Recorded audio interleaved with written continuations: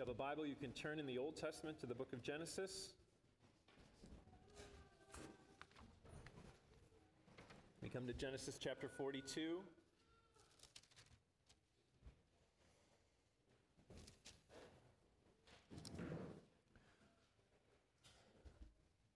Genesis chapter 42, we'll read verses 1 through 17.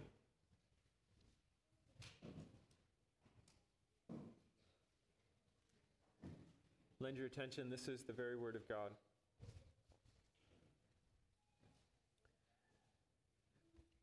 When Jacob learned that there was grain for sale in Egypt, he said to his sons, "Why do you look at one another?" And he said, "Behold, I have heard that there is grain for sale in Egypt. Go down and buy grain for us here, that we may live and not die."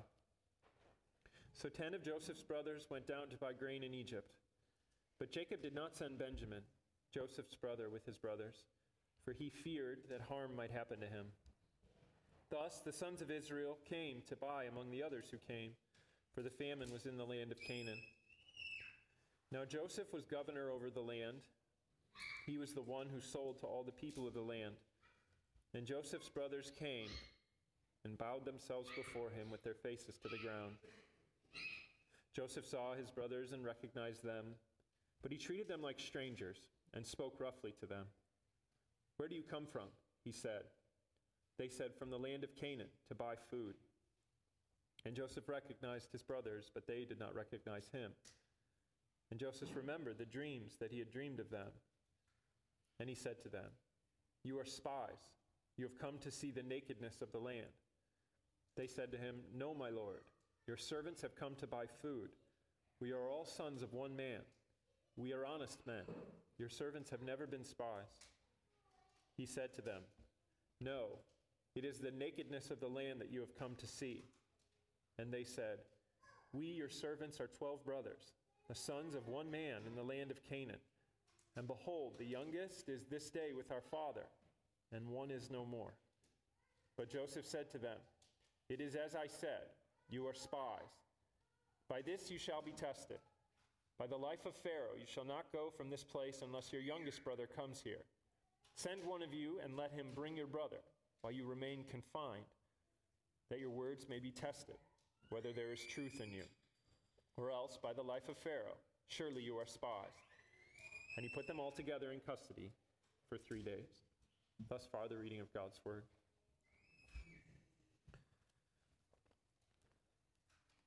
You can turn to the Gospel of Matthew,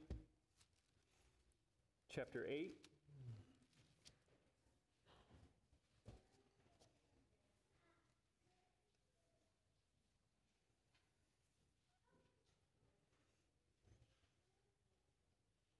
We've come to the end of the first 3 miracles, and we said that chapters 8 and 9 are a set of 3 sets of 3. 3 miracles, 3 times, and between the sets you have dialogues or episodes on the nature of the life of discipleship, on what it means to follow Christ, what it looks like, who he calls.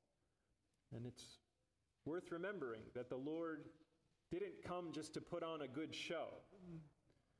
He came to gather disciples. He came to gather followers. He came to bring people out of the death that they were living into the life that is fellowship with him. And these brief discussions on discipleship remind us of that Jesus isn't someone just to be looked upon, evaluated as someone interesting. He is the Lord who has the right to summon, and who indeed does summon. Not hypothetical followers, but you to follow him. And so we take up Matthew 8, starting in verse 18. "Now when Jesus saw a crowd around him, he gave orders to go over to the other side. And a scribe came up and said to him, 'Teacher, I will follow you wherever you go.' And Jesus said to him, Foxes have holes, and birds of the heaven have nests, but the Son of Man has nowhere to lay his head." Another of the disciples said to him, "Lord, let me first go and bury my father." And Jesus said to him, "Follow me, and leave the dead to bury their own dead." Thus ends the reading of God's word. Join me in prayer.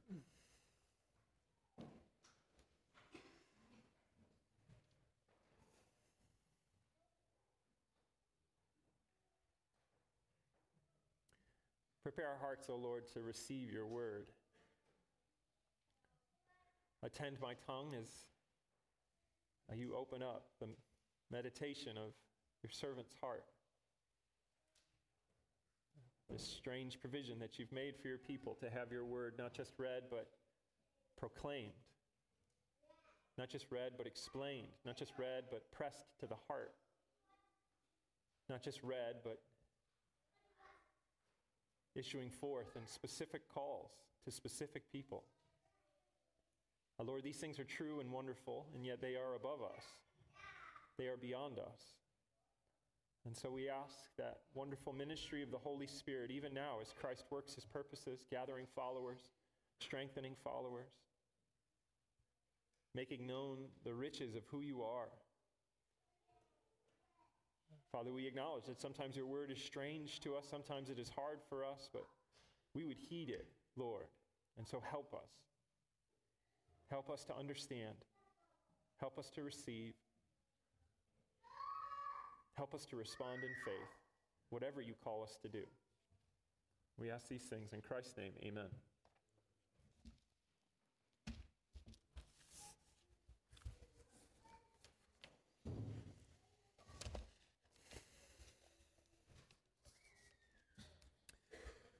What have I gotten myself into? Have you ever asked yourself that? What have I gotten myself into? I remember asking myself that very question in 2007 when I found myself on an increasingly lonely bus in the middle of nowhere in Ukraine. We had joined the Peace Corps, and the way that it worked was that you lived in various parts of northern Ukraine for the first 3 months to acclimate you to what it meant to be a volunteer, a Peace Corps volunteer in Ukraine. And we were on that bus where they were dropping us off in very remote portions of a very strange place. And I found myself asking, what have I gotten myself into? All of the romantic notions which had accompanied my understanding, my thoughts, driving me to volunteer, were slowly vanishing. And all that remained was this cold and difficult strangeness and a loneliness that I had never before experienced. Maybe you've had an experience similar where you have a certain set of expectations, and then when you enter the reality, you find that those expectations vanish quickly. And it's difficult. Now, that's just part of life. On the one hand, there's always going to be that gulf between expectation and reality. You don't really know what you're doing or what you're getting yourself into until you're in it. And there's a loveliness to that. Isn't that part of the surprise of marriage? Part of the surprise of having kids, owning a home, visiting a new place. You have certain ideas, and then you make room for those ideas to give way and something new and lovely to take its place. But sometimes the experience can be incredibly jarring, where you have the wrong expectations or you have opposite expectations. And the reality is so challenging, so jarring, such a departure from what you thought it would be that a moment of crisis opens up and you bail. The church is reading Pilgrim's Progress right now. One of the first who joined Pilgrim is, you guys are doing a great job in class, I see. It's Pliable, that's right. And Pliable bails at the first sign of trouble. I didn't expect this. I wasn't anticipating difficulty. I didn't know that this was coming. If I had known this was coming, I certainly wouldn't have gone along. There's a sense in which Christ here tells us what to expect as lives laid down in his service, as we follow after him. The old saying, forewarned is forearmed. This isn't a replacement for the experience that inevitably comes as we encounter the difficulties in the life of following Christ, but it is helpful to know that our Lord would have us enter into his service with understanding of what it means to follow him, what the cost actually is. He uses terms like that elsewhere in the Synoptic Gospels. Count the cost. Consider the cost. Yes, I have life. Yes, forgiveness is with me. But there is a cost, beloved. This is not easy. We hear this come out in these two exchanges. They have a certain set of expectations, and Jesus challenges those expectations. Just at the basic level, the first expectation seems to be, I can do this. This shouldn't be that difficult. I'll go wherever you go. To which Jesus says, no, you can't. It's going to be harder than you think. At base, the other expectation seems to be, well, I've got to attend to this other stuff first. There's going to be all sorts of stuff that comes up that legitimizes me putting following you on pause. That you're going to take your rightful place within my understanding. And not me take my rightful place in your kingdom. Jesus challenges both of these wrong-headed notions about what it means to follow him. And it's the same challenge that comes to us because we have wrong-headed notions, don't we? That we entertain constantly. Isn't that no small part of the grief that we experience in the midst of trials and tribulations? I didn't sign up for this. This isn't what I wanted. This is more than I bargained. What have I gotten myself into? And so it can be helpful to remind ourselves that the Lord tells us that these things are going to attend the life of following him. It doesn't mean it's going to be easy, but at least he removes the element of surprise. And so what does he call us to this morning in the life of discipleship? First, he calls us to be ready to suffer. Second, he calls us to live. Those are the 2 points. Called to suffer, called to live. The first exchange is 19 and 20. A scribe came up to him and said to him, "Teacher, I will follow you wherever you go." And Jesus said to him, "Foxes have holes, and birds of the air have nests, but the Son of Man has nowhere to lay his head." It's a strange exchange, isn't it?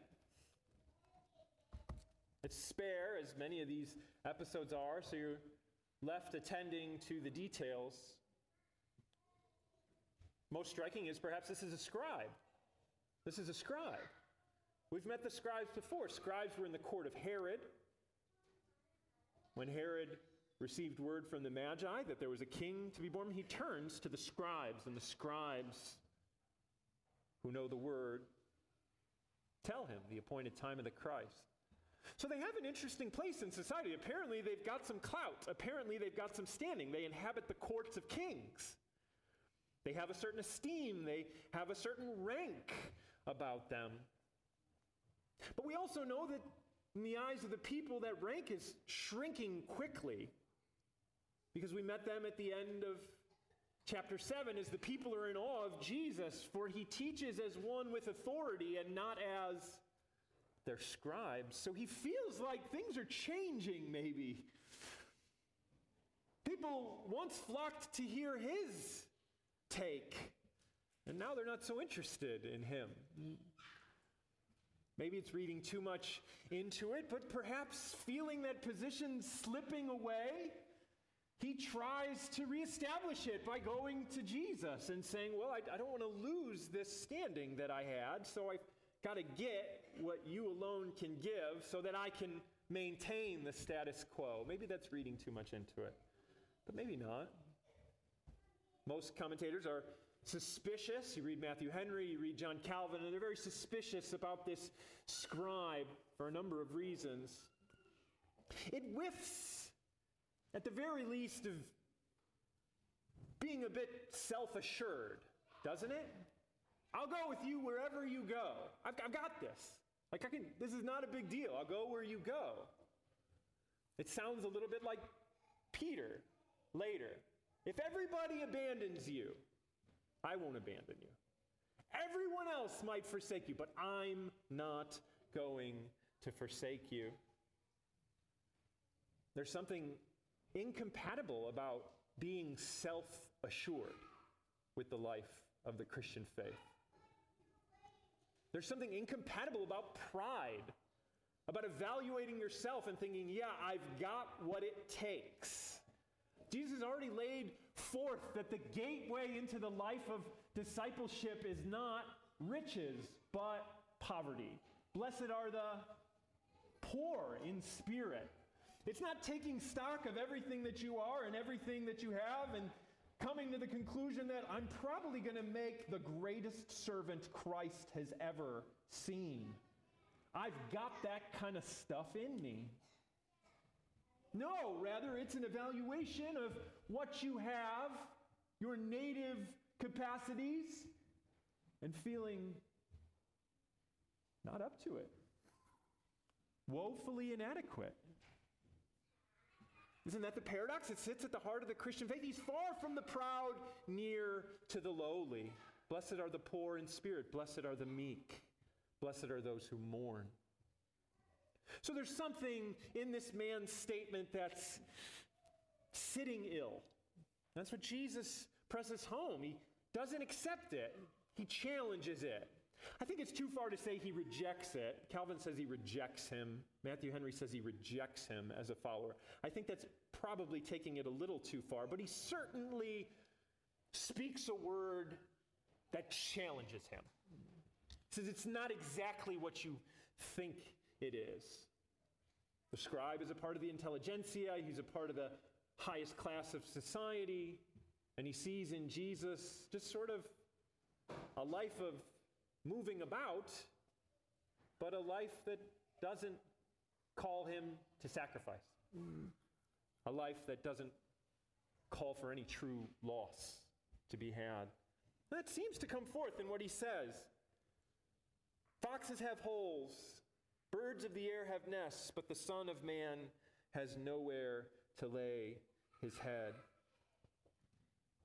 Jesus says it's not just that I move from place to place in this world. Right? The scribe says, I'll go wherever you follow. Jesus says it's not just that I move from place to place in this world. It's that I have no place in this world. The smallest, most insignificant creatures have a rightful and legitimate place in this order of things. But the Son of Man is going to be fundamentally rejected by this order of things. It's not just motion for motion's sake that he is setting forth as the life of discipleship. It is a fundamental placelessness in the face of the world's hostility to the true King. John's Gospel states this plainly. He was in the world was made through him, but the world did not acknowledge him. He appeared to his own, yet they did not receive him. Rejection. John highlights the maker there. Christ highlights the true king, the Son of Man, that seems to be highlighting the reality of, I'm the true king. This world was made for man. Man became a beast. I am the true man. I'm what man was supposed to be. I'm the one who's over this world, and yet this world only has a place for animals. That's striking. It'd be hard not to hear Daniel 7 in this.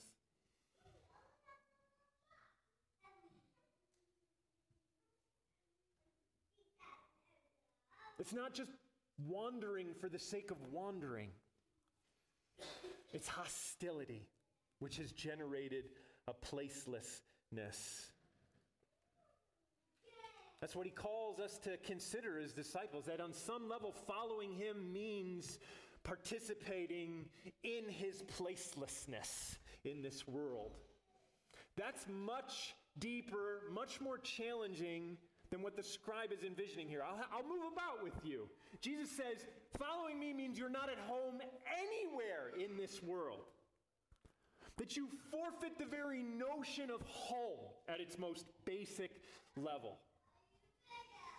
Think about that. You know what traveling's like. Remember having to move about. Ukraine, living out of a backpack. You do that in your 20s, I guess, for a time. But there is this deep unsettledness about it. The older you get, the more you feel it. You want to be home. You want a place.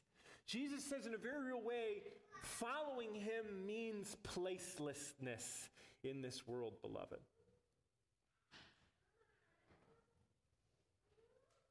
There's any number of ways you could press that, but we get pretty comfortable here, don't we? It's easy for us to forget that this earth is not our home. This world is not our home, beloved. Do we forget that?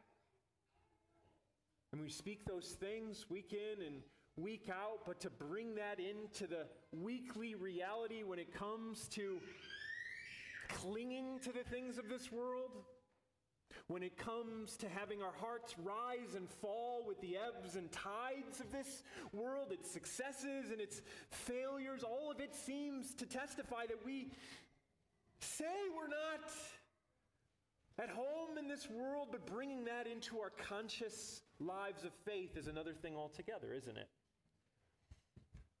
Jesus says we're not at home in this world, beloved.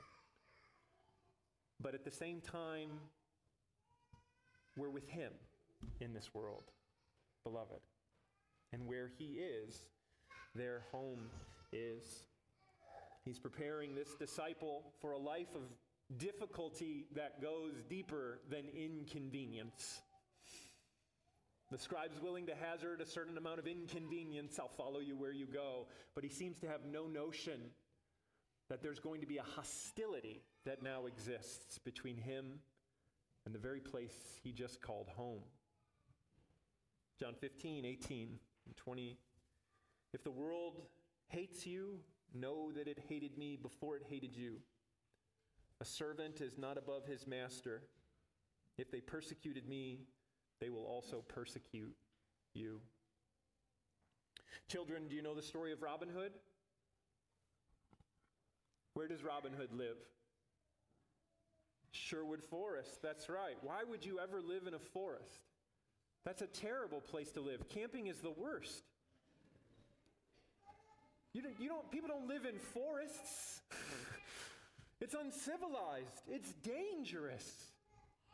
Why would he live in the forest? Well, because there's a usurper king on the throne, Prince John. And Robin Hood is loyal to the true king, good King Richard.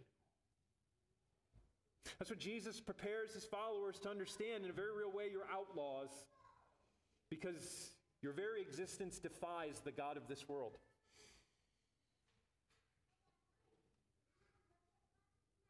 Following a criminal, beloved. The world designated him a criminal. That's why they crucified him, beloved. We follow him, which makes us, in the eyes of the world, outlaws. Jesus prepares us to live as such, to be vulnerable to the world's hostility, the same hostility which crucified him. It's difficult to be rejected. Have you ever experienced this? It's doubly difficult to bear rejection in grace and dignity. It's triply difficult to bear it in love, and it's most difficult of all when the rejection itself is of the grossest injustice. Imagine you come home one day to find strangers in your house, and not only do they refuse to leave, but they threaten you. And they somehow maneuver the authorities to get rid of you, the rightful owner. I suspect your blood would boil just at the thought of it. Beloved, this is how the world has treated its maker. He was in the world. The world was made through him, and yet the world did not acknowledge him. Beloved, this is how we have treated the Son of Man in our sinful, deranged arrogance.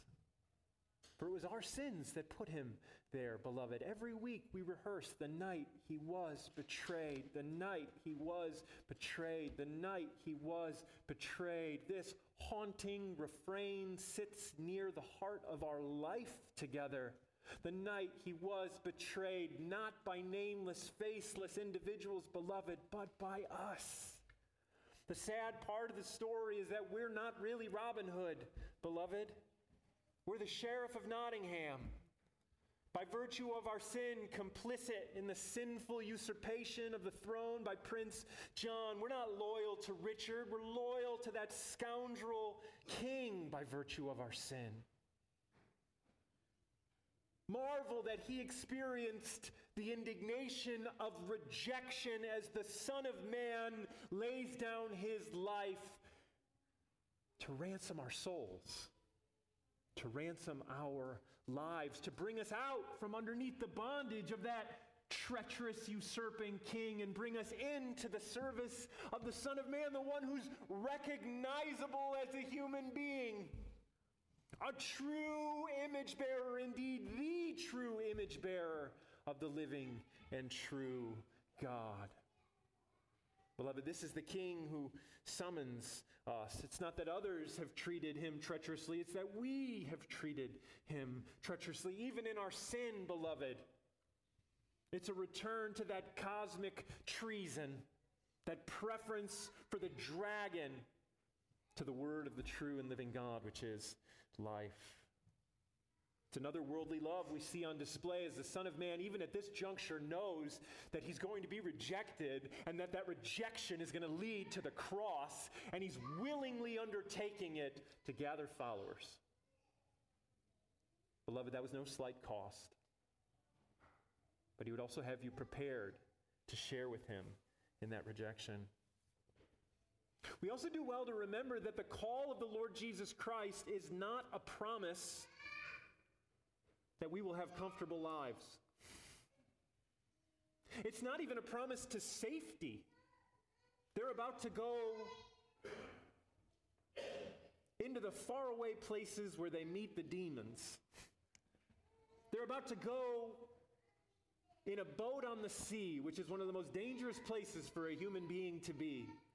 The call of Christ is not a call to safety. It's not a call to comfort. It's not a call to health. It's not a call to prosperity. Rather, it is a promise that whatever danger, toil, or trial we encounter, he is with us. That's what is entailed in the call of Christ. In this world, in this hostile complex to who I am as creator, in this hostile complex to who I am as redeemer, in this world you will have trouble, but take heart. I have overcome the world. It's not that difficulty doesn't await us. It's not that danger doesn't await us. It's not that heartbreaking perplexity doesn't await us. It's not that toil and trial and trouble, indeed persecution itself doesn't await us. It's that whatever awaits us, Christ is with us, beloved. And that's better because he only does what is good. And so we can know that it's better. That's what we sing. Though I walk through death's valley, where shadows are near, because you are with me, no evil I'll fear. Your rod and your staff bring me comfort and cheer. For to be with Christ, even in death's valley, is far better than to be without him in the safest configuration of comfort that this world can afford you. For with him is life, beloved. And that's the second call, the call to live.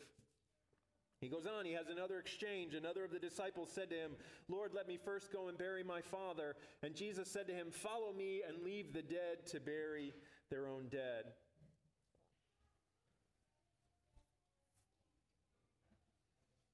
If the call of Christ is a call to hazard the rejection and the suffering that comes with being identified with this criminal king in the world's evaluation, it's also a call to true life.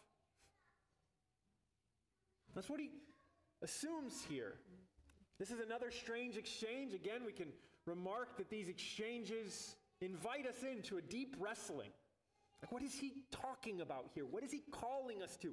How is he understanding what these disciples are thinking and bringing before him? What is this man requesting? Is this a delay of a couple of days? My father's died, I need to bury him. That would mean a week at most. Or is this the request for an indefinite delay? I still have a father, and I'm beholden unto him until he dies. The first would be a brief delay, the other an indefinite delay. It's tough to tell, and people are divided on this. I think the plainest is that the father's dead. That just seems to be the simplest reading of the text. But in either case, it's worth noting that this is a striking call. This man sets forth a legitimate, you might even say a good duty, and the Lord says, follow me now. That would be very striking if this man is in the throes of grief. Very, very striking. And only slightly less striking if the father's death is still a little ways off. But what is plain is Jesus calls him now. Now. This is important. This is urgent. And in fact, that seems to come plainly across when we consider that everyone would have heard this duty as the most important duty conceivable for a son. That seems to be the starting point. Jesus isn't downplaying that. He's just stating a staggering reality, namely that something even more important is here. Something more urgent is here. And it's none other than the Lord Jesus Christ.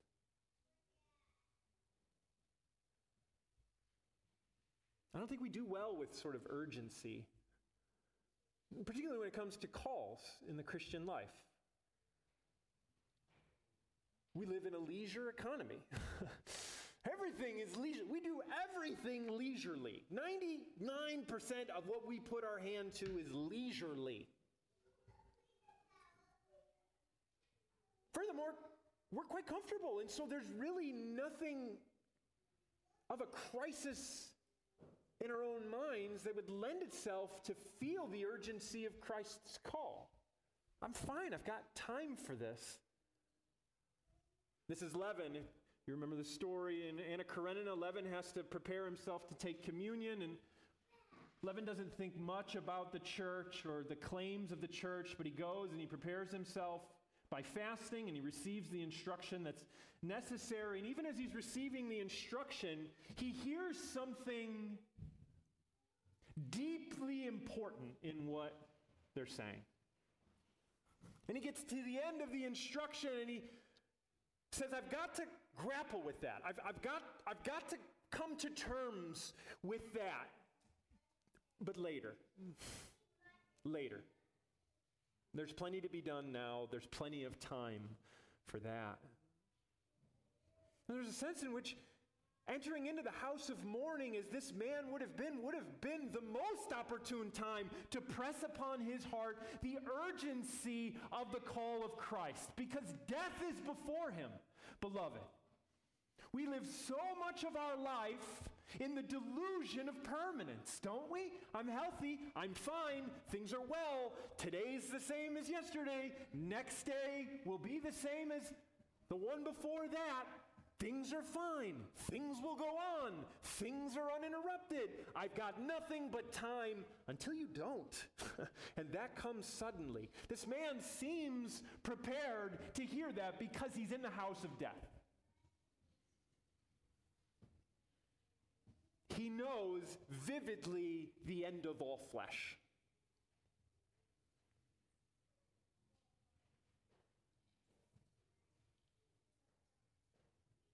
Jesus also seems to be telling him that, look, even the best of works done apart from me are just going to be another round of the dead burying the dead.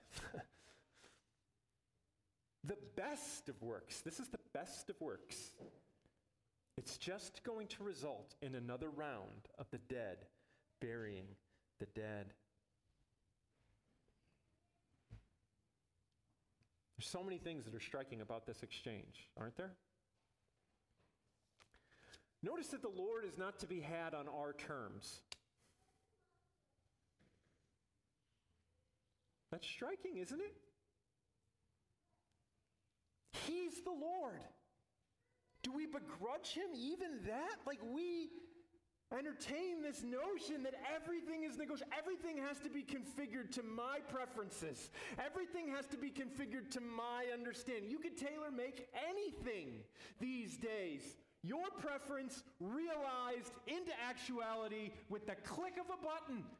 Jesus says it's not your terms. Your preferences are no small part of the problem. Your understanding is no small part of the problem. Your affections are no small part of the problem. What issues forth from you is the problem. Praise God that he confronts us in that way, right? Because if he didn't, we'd just be left to ourselves into this dark spiral of death, which is this endless rehearsing of dark, deathly desires, darkened understanding. He says, I'm not to be had on your terms. You're to come to me on my terms. In other words, he says, I'm everything or I'm nothing because of who I am. That's not illegitimate. That would be illegitimate for any of us to say, not for him. Why? Beloved, he's the maker, he's the creator, and he's the king. We come to Christ on his terms. And astonishingly, he says, there's nothing legitimate that comes between my call and your obedience. Nothing. I mean, just think about how challenging that is. All sorts of things legitimately come between me and his call. My circumstances, my frame of soul, how tired I am, what I think is good or right. I plead all those things as legitimate excuses every day, and you do too. Don't we? Mine are the circumstances which exempt me from forgiving others. I've been wronged to a degree that you don't understand. Because of those circumstances, I can't, maybe on other terms, but not those. Mine are the difficulties. Mine are the circumstances. My frame is the exception, and so on and so forth. He says plainly, there's no excuse. There's no excuse. Come with me. Come with me. Come with me. Notice he also doesn't say obey first and then come with me. In a very real way, the man is saying, I have to fulfill the law. Look, I need to fulfill the law first, and then I'll add you on at the end. This is the fifth commandment. Make no mistake. This is a good work. Make no mistake. So from one angle, this man's saying, no, I need to obey the law, and then I'll come to you. Jesus says, you come to me, and then the life that we live together in fellowship is the fulfillment of the law. You can't flip that order, beloved. You come to Christ to live, and the life that's lived through faith in him is the discharge of the life of love. But perhaps the most striking thing about this is that Jesus calls him to live.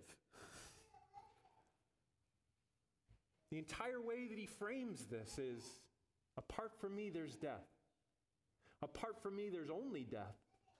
It's just one iteration of death following the next. Let the dead bury their dead. The whole sad story of the world summed up right there. The dead burying their dead. The soon-to-be dead burying the already dead.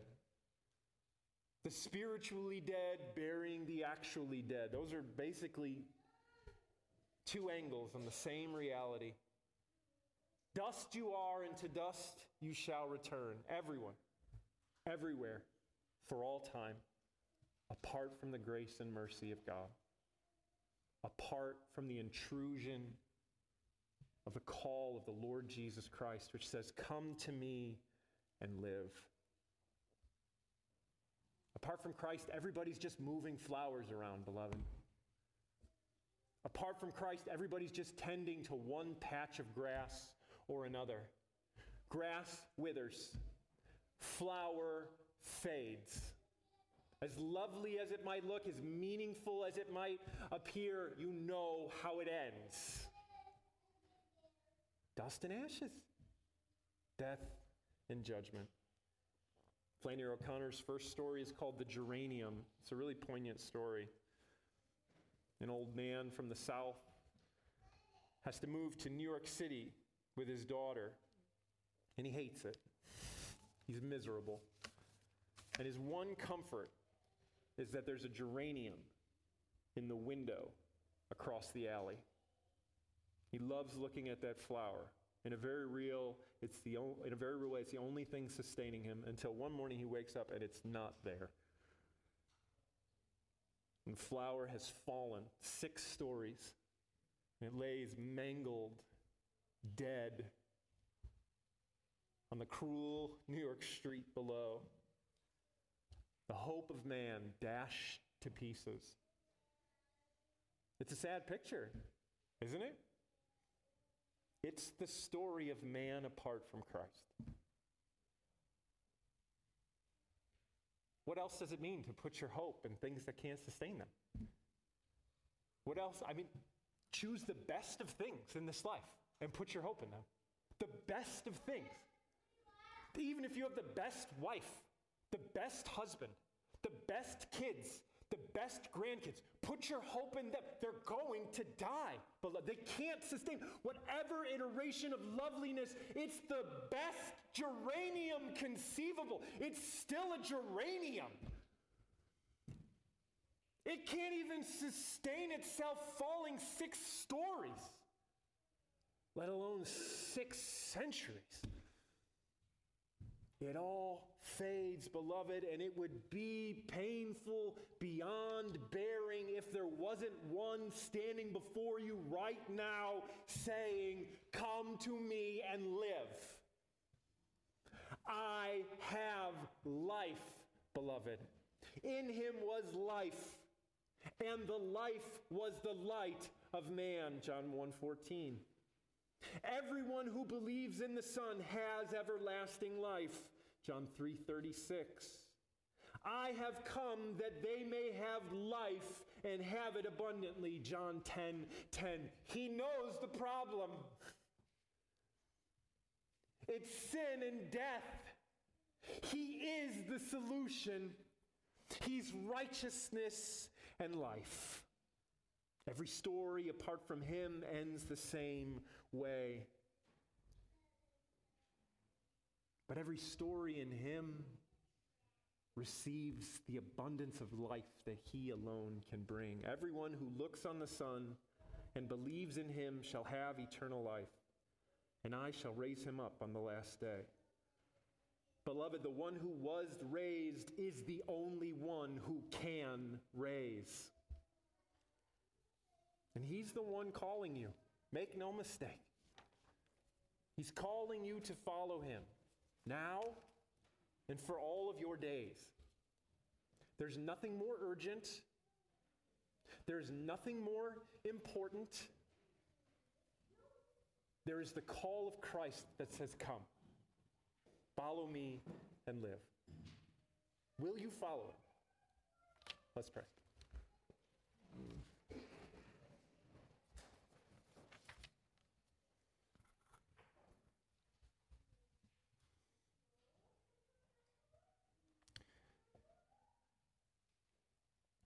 Strengthen us in the conviction that your word is true, that the call of Christ